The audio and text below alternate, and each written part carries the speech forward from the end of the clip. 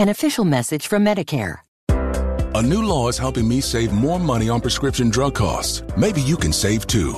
With Medicare's Extra Help program, my premium is zero and my out-of-pocket costs are low. Who should apply? Single people making less than $23,000 a year or married couples who make less than $31,000 a year. Even if you don't think you qualify, it pays to find out. Go to ssa.gov/extrahelp. Paid for by the U.S. Department of Health and Human Services.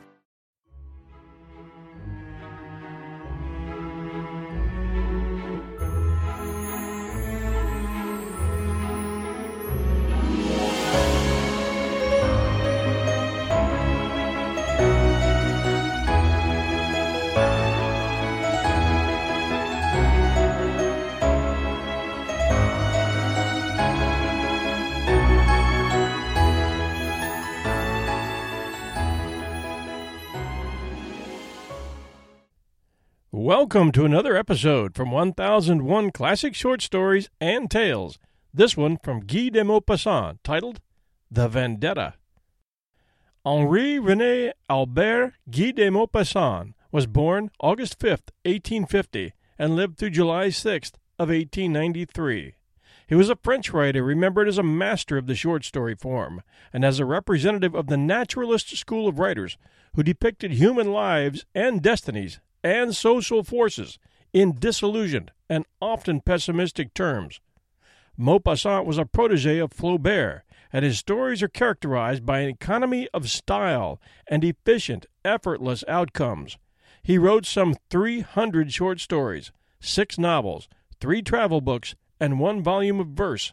His first published story, Boulet de Suite, is often considered his masterpiece. This episode is sponsored by the fast-rising original audio series called Presidents Are People Too, available at audible.com/presidents, Audible spelled audible.com/presidents. I've listened to this show, and it's great. I started with Teddy Roosevelt, and you get a really enjoyable show that explores lesser-known facts, foibles, and faux pas of your favorite past presidents. The show is written and hosted by Today's Show head writer Elliott Kalan and his historian co-host Alexis Coe, and they do a pretty good job exploring the human side of past American presidents. I especially enjoyed the discussion regarding John and Abigail Adams and learning how much history is indebted to them for the 1,200 letters they exchanged during those critical years while America was emerging as a sovereign nation. Letters which survived and provide us with a rare insight to our country's founding. And then there was Warren Harding's story, his short presidency, and the scandal that followed him. And John Quincy Adams, the well-educated, well-traveled son of Abigail and John, who rose to the presidency in the early years of our nation. Audible has created a bonus Audible channel packed with short-form free entertainment, of which Presidents Are People Too is their flagship, to complement their already successful audio book collection, and they're inviting you to go to www.audible.com/presidents to sample Presidents Are People Too, find out all about it, and about their new Audible channel, and then download the free app. If you're already an Audible member or an Amazon Prime member, it's free, so go ahead and do it. If you decide to sign up for Audible.com and get your book a month, that's great too. Now Audible members will have great short audio entertainment available free along with their monthly book. It's really just a strong message that Audible has added a lot more to their product and at no extra charge. Take advantage of it now. It all starts at audible.com/presidents. And now, our story, The Vendetta. The widow of Paolo Severini lived alone with her son in a poor little house on the outskirts of Bonifacio. The town, built on an out-jutting part of the mountain, in places even overhanging the sea, looks across the straits, full of sandbanks, towards the southernmost coast of Sardinia. Beneath it, on the other side, and almost surrounding it, is a cleft in the cliff like an immense corridor which serves as a harbor, and along it the little Italian and Sardinian fishing boats come by a circuitous route between precipitous cliffs as far as the first houses, and every 2 weeks the old wheezy steamer which makes the trip to Ajaccio. On the white mountain the houses, massed together, makes an even whiter spot. They look like nests of wild birds clinging to this peak, overlooking this terrible passage where vessels rarely venture. The wind, which blows uninterruptedly, has swept bare the forbidding coast. It drives through the narrow straits and lays waste both sides. The pale streaks of foam clinging to the black rocks, whose countless peaks rise up out of the water, look like bits of rag floating and drifting on the surface of the sea. The house of Widow Savarini, clinging to the very edge of the precipice, looks out through its 3 windows over this wild and desolate picture. She lived there alone, with her son Antonia and their dog Similante, a big, thin beast with a long, rough coat, of the sheepdog breed. The young man took her with him when out hunting. One night, after some kind of quarrel, Antoine Savarini was treacherously stabbed by Nicolas Ravolate, who escaped the same evening to Sardinia. When the old mother received the body of her child, which the neighbors had brought back to her, she did not cry, but she stayed there for a long time, motionless, watching him. Then, stretching her wrinkled hand over the body, she promised him a vendetta. She did not wish anybody near her, and she shut herself up beside the body with the dog, which howled continuously, standing at the foot of the bed, her head stretched towards her master, and her tail between her legs. She did not move any more than did the mother, who, now leaning over the body with a blank stare, was weeping silently and watching it. The young man, lying on his back, dressed in his jacket of coarse cloth, torn at the chest, seemed to be asleep. But he had blood all over him, on his shirt, which had been torn off in order to administer the first aid, on his vest, on his trousers, on his face, on his hands. Clots of blood had hardened in his beard and in his hair. His old mother began to talk to him. At the sound of this voice, the dog quieted down. Discover why critics are calling Kingdom of the Planet of the Apes the best film of the franchise. What a wonderful day! It's a jaw-dropping spectacle that demands to be seen on the biggest screen possible. We need to go. Hang on. It is our time. Kingdom of the Planet of the Apes. Now playing only in theaters. Rated PG-13. Some material may be inappropriate for children under 13. Never fear, my boy, my little baby. You shall be avenged. Sleep, sleep. You shall be avenged. Do you hear? It's your mother's promise, and she always keeps her word. Your mother does. You know she does. Slowly she leaned over him, pressing her cold lips to his dead ones. Then Similante began to howl again with a long, monotonous, penetrating, horrible howl. The two of them, the woman and the dog, remained there until morning. Antoine Savarini was buried the next day, and soon his name ceased to be mentioned in Bonifacio. He had neither brothers nor cousins. No man was there to carry on the vendetta. His mother, the old woman, alone, pondered over it. On the other side of the straits she saw, from morning until night, a little white speck on the coast. It was the little Sardinian village Langosardo, where Corsican criminals take refuge when they are too closely pursued. They compose almost the entire population of this hamlet, opposite their native island, awaiting the time to return, to go back to the Maquis. She knew that Nicolas Ravolate had sought refuge in this village. All alone, all day long, seated at her window, she was looking over there and thinking of revenge. How could she do anything without help? She, an invalid, and so near death. But she had promised. She had sworn on the body. She could not forget. She could not wait. What could she do? She no longer slept at night. She had neither rest nor peace of mind. She thought persistently. The dog, dozing at her feet, would sometimes lift her head and howl. Since her master's death, she often howled thus, as though she were calling him, as though her beast's soul, inconsolable too, had also retained a recollection that nothing could wipe out. One night, as Similante began to howl, the mother suddenly got hold of an idea, a savage, vindictive, fierce idea. She thought it over until morning. Then, having arisen at daybreak, she went to church. She prayed, prostrate on the floor, begging the Lord to help her, to support her, to give to her poor, broken-down body the strength which she needed in order to avenge her son. She returned home. In her yard she had an old barrel which acted as a cistern.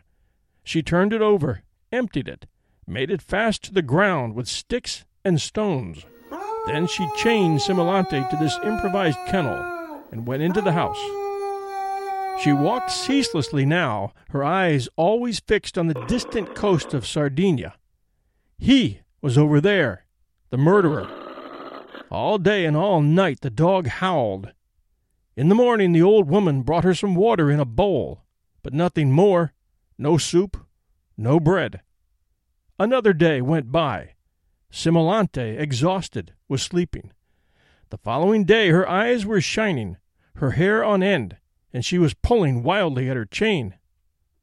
All this day the old woman gave her nothing to eat. The beast, furious, was barking hoarsely. Another night went by. Then, at daybreak, Mother Savarini asked a neighbor for some straw. She took the old rags which had formerly been worn by her husband and stuffed them so as to make them look like a human body. Having planted a stick in the ground in front of Similante's kennel, she tied it to this dummy, which seemed to be standing up. Then she made a head out of some old rags. The dog, surprised, was watching this straw man, and was quiet, although famished. Then the old woman went to the store and bought a piece of black sausage. When she got home, she started a fire in the yard near the kennel and cooked the sausage. Similante, frantic, was jumping about, frothing at the mouth, her eyes fixed on the food, the odor of which went right to her stomach. Then the mother made of the smoking sausage a necktie for the dummy. She tied it very tight around the neck with the string, and when she had finished, she untied the dog. With one leap, the beast jumped at the dummy's throat, and with her paws on its shoulder, she began to tear at it. She would fall back with a piece of food in her mouth, then would jump again, sinking her fangs into the string, and snatching a few pieces of the meat, she would fall back again, and once more spring forward. She was tearing up the face with her teeth, and the whole neck was in tatters. The old woman, motionless and silent, was watching eagerly. And she chained the beast up again, made her fast for 2 more days, and began this strange performance again. For 3 months she accustomed her to this battle, to this meal conquered by a fight. She no longer chained her up, but just pointed to the dummy. She had taught her to tear him up and to devour him without even leaving any traces in her throat. Then, as a reward, she would give her a piece of sausage. As soon as she saw the man, Similante would begin to tremble. Then she would look up to her mistress, who, lifting her finger, would cry, "Go!" in a shrill tone. When she thought that the proper time had come, the widow went to confession, and, one Sunday morning, she partook of communion with an ecstatic fervor. Then, putting on men's clothes and looking like an old tramp, she struck a bargain with a Sardinian fisherman, who carried her and her dog to the other side of the straits. In a bag she had a large piece of sausage. Similante had had nothing to eat for 2 days. The old woman kept letting her smell the food and whetting her appetite. They got to Longosardo. The Corsican woman walked with a limp. She went to a baker's shop and asked for Nicholas Revolate. He had taken up his old trade, that of carpenter. He was working alone at the back of his store. The old woman opened the door and called, "Hello, Nicholas." He turned around. Then, Releasing her dog, she cried, "Go! Go! Eat him up!" The maddened animal sprang for his throat. The man stretched out his arms, clasped the dog, and rolled to the ground. For a few seconds he squirmed, beating the ground with his feet. Then he stopped moving, while Similante dug her fangs into his throat and tore it to ribbons. Two neighbors, seated before their door, remembered perfectly having seen an old beggar come out with a thin black dog, which was eating something that its master was giving him. At nightfall the old woman was home again. She slept well that night. Thanks for joining us at 1001 Classic Short Stories and Tales. Every week we strive to give you great stories by some of history's greatest authors, and we know you must be enjoying and sharing them because our listener numbers keep rising by leaps and bounds. Thank you. And thanks again to our sponsor, Presidents Are People Too, which provides a fun alternative to today's political headlines and takes a relaxed look at the lives and lighter sides of the men who have served as president. Presidents Are People Too is available at www.audible.com. That's spelled audible.com/presidents. Try it. You'll enjoy it.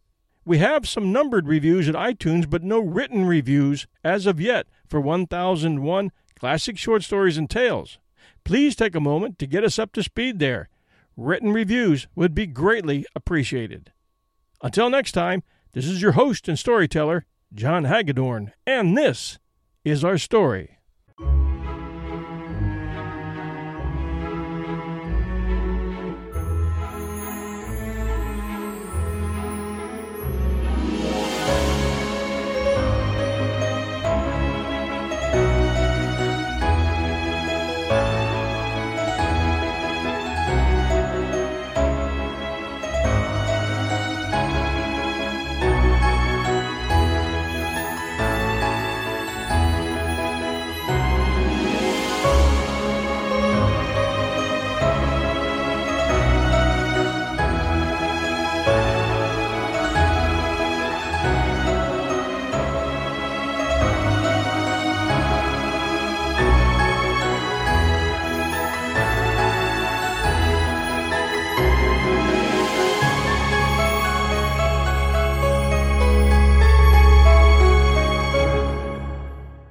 An official message from Medicare. A new law is helping me save more money on prescription drug costs. Maybe you can save too. With Medicare's Extra Help program, my premium is zero and my out-of-pocket costs are low. Who should apply? Single people making less than $23,000 a year or married couples who make less than $31,000 a year. Even if you don't think you qualify, it pays to find out. Go to ssa.gov/extrahelp. Paid for by the U.S. Department of Health and Human Services.